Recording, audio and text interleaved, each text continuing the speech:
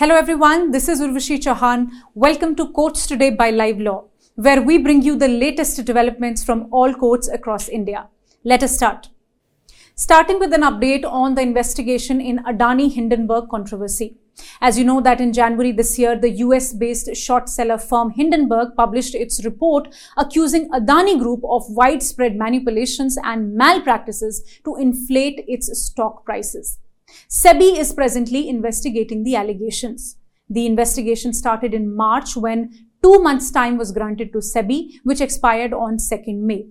Further, in May, SEBI asked for an extension of 6 months, but the Apex Court denied the request but granted 3 months extension, the deadline for which expired today, that is on 14th of August. Now, SEBI has filed an application in the Supreme Court seeking 15 more days to complete the investigation. In its application, it has informed that the investigation has progressed substantially. An interim report has been prepared on the basis of the materials available and that it has sought information from agencies and regulators in foreign jurisdictions, etc. And upon receipt of such information, it will evaluate to determine further course of action. SEBI has also informed that out of the remaining 6 matters, in 4, findings have been crystallized and the reports are waiting the approval of competent authorities. Regarding the other 2, the investigation is at an advanced stage and in the other, interim report is under preparation. Stay updated with Live Law to know whether SEBI will be granted the further extension or not. And now an update on the Krishna Janmabhoomi case. Let me tell you that the dispute is over a claim that Mathura's Shahi Idgah Masjid Committee is built over Krishna Janmabhoomi land. The Shri Krishna Janmabhoomi Mukti Nirman Trust has moved the Supreme Court praying for a scientific survey of Shahi Idgah Masjid premises. This development comes a month after the Allahabad High Court dismissed the writ petition filed by the trust seeking a direction to a local court to decide an application for the scientific survey of the premises of the mosque. You already know that in a similar dispute related to the Gyanvapi Mosque in Varanasi, the district court had allowed for ASI survey of the premises to ascertain if the structure was built over a temple. This order was later upheld by the Allahabad High Court as well as the Supreme Court, and the survey is going on. And now let me tell you about the foreign defamation proceedings by a Singapore entity against former MP Dr. Subramaniam Swamy.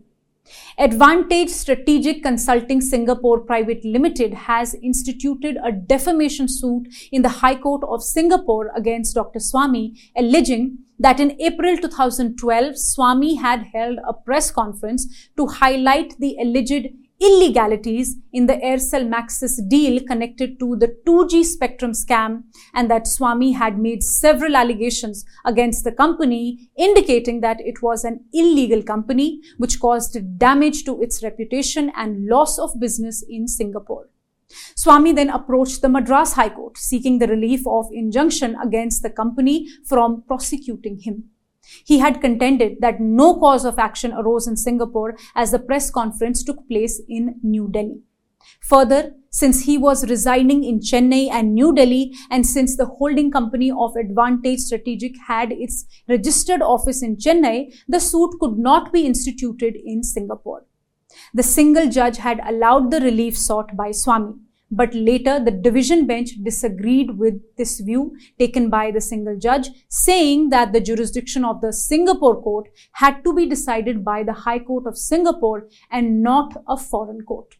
The court also noted that the issue of natural jurisdiction would have to be decided after taking into account the preliminary objections raised by Swamy, and it would be proper for the High Court of Singapore to decide the same. Today, a Supreme Court bench of Justice Suryakant and Justice Dipankar Datta, while hearing the appeal by Dr. Swamy, issued notice in the matter and orally stated that the Singapore entity would not proceed against him. The counsel for the foreign entity was also present in the court and appeared on caveat. The Supreme Court has today granted 2 weeks long protection to Professor Kham Khan Housing against any coercive action by the Manipur police so that he can approach an appropriate court to seek an anticipatory bail. You are already aware that Professor Hosing, who serves as the head of the Department for Political Science at the University of Hyderabad, found himself in legal trouble after he was accused of defaming the Meitei community during an interview with journalist Karan Thapar on The Wire. Today, the bench comprising CJI Chandrachud, Justice J.B. Pardiwala and Justice Manoj Mishra was hearing a plea filed by the professor challenging the summons notice issued to him by the Court of Chief Judicial Magistrate Imphal East on 6th of July and granted him the protection from arrest. In another update, the Supreme Court today granted leave in a plea relating to a dispute among the neighbouring states of Andhra Pradesh, Telangana, Karnataka and Maharashtra over the allocation of Krishna river water. Senior advocate Shyam Diwan, appearing for the state of Karnataka, today mentioned an interim application filed by the state government for the publication of 2010 final award passed by the second Krishna Water Disputes Tribunal on water distribution between the riparian states. The Krishna River originates at Mahabaleshwar in Maharashtra and flows east towards Bay of Bengal, covering together with its tributaries 33% of the total area of states of Maharashtra, Karnataka, Telangana and Andhra Pradesh. The current dispute has been inherited by the 4 riparian states from the former Hyderabad and Mysore states from which they were carved out. The senior advocate added that the issue requires to be addressed urgently because many parts of the country were facing drought-like conditions this year. The bench of Justices Suryakant and Dipankar Datta has directed for the matter to be posted on 29th November. Stay tuned with us. In an important update, the Supreme Court today expressed its concern about the ineffectiveness of the self-regulatory mechanism set up by the News Broadcasters and Digital Association, that is NBDA. You are aware about the case of actor Sushant Singh Rajput's death, which saw extensive media coverage and discussion. Many news outlets covered every aspect of the case, including investigation updates, alleged motives, speculations about the cause of death, and the personal lives of individuals connected to the case, which had several negative consequences. As part of investigative journalism, there was even a hashtag campaign saying #ArrestRia run by the media on Twitter, asking the public about who should be arrested in the case. Such practices were heavily criticized by the Bombay High Court in its 2021 order. Today, the bench comprising CJI Chandrachud, Justice J.B. Pardiwala and Justice Manoj Mishra was hearing a plea filed by the NBDA challenging the critical observations made by the High Court against the self-regulatory mechanism for media. While the bench acknowledged the NBDA's stance against pre-censorship or post-censorship on news channels through statutory mechanism, CJI Chandrachud questioned the adequacy of existing penalties imposed, citing a need for proportional fines that reflect the profits earned from news channels by airing disputed news. The bench noted that the penalty for violations is Rs 1 lakh, a figure which was set in 2008 and was ineffective. The bench also urged that there was a need to strengthen the self-regulatory mechanism and directed for a counter-affidavit to be filed within 3 weeks. And now an update on the caste-based survey in Bihar. As you know, the Patna High Court delivered its verdict earlier this month, upholding the survey as perfectly valid, initiated with due competence, and dismissed the petitions challenging it.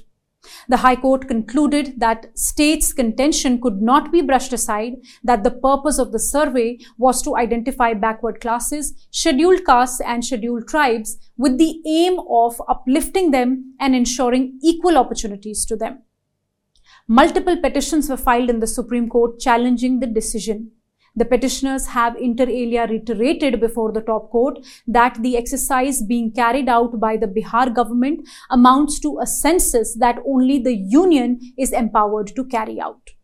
The matter was listed today before the Supreme Court, but it was adjourned. A bench of Justices Sanjeev Khanna and S.V.N. Bhatti directed all the petitions to be listed together this Friday. Though a counsel attempted to persuade the court that the pleas may become infructuous till then because the Bihar government had directed the caste survey to be concluded within 3 days after the Bihar High Court's order, but the court asked for the matter to be listed on 18th August, that is this Friday. Stay tuned. And lastly, in an important update, the Supreme Court has observed that a High Court cannot go into the correctness of the material placed by the prosecution in the charge sheet while considering a petition seeking quashing of criminal proceedings under Section 482 of Criminal Procedure Code. Let me tell you, this provision empowers the High Courts to exercise their inherent powers to prevent any abuse of the process of court or to secure the ends of justice. The bench of Justices B.R. Gawai, P.S. Narasimha and Prashant Kumar Mishra in this case has set aside a Karnataka High Court order that had quashed criminal proceedings against one of the accused in a murder case. The Apex Court observed that the court would exercise its powers to quash the proceedings only if it finds that taking the case at its face value, no case is made out at all, and that scope of interference while quashing the proceedings under Section 482 is very limited.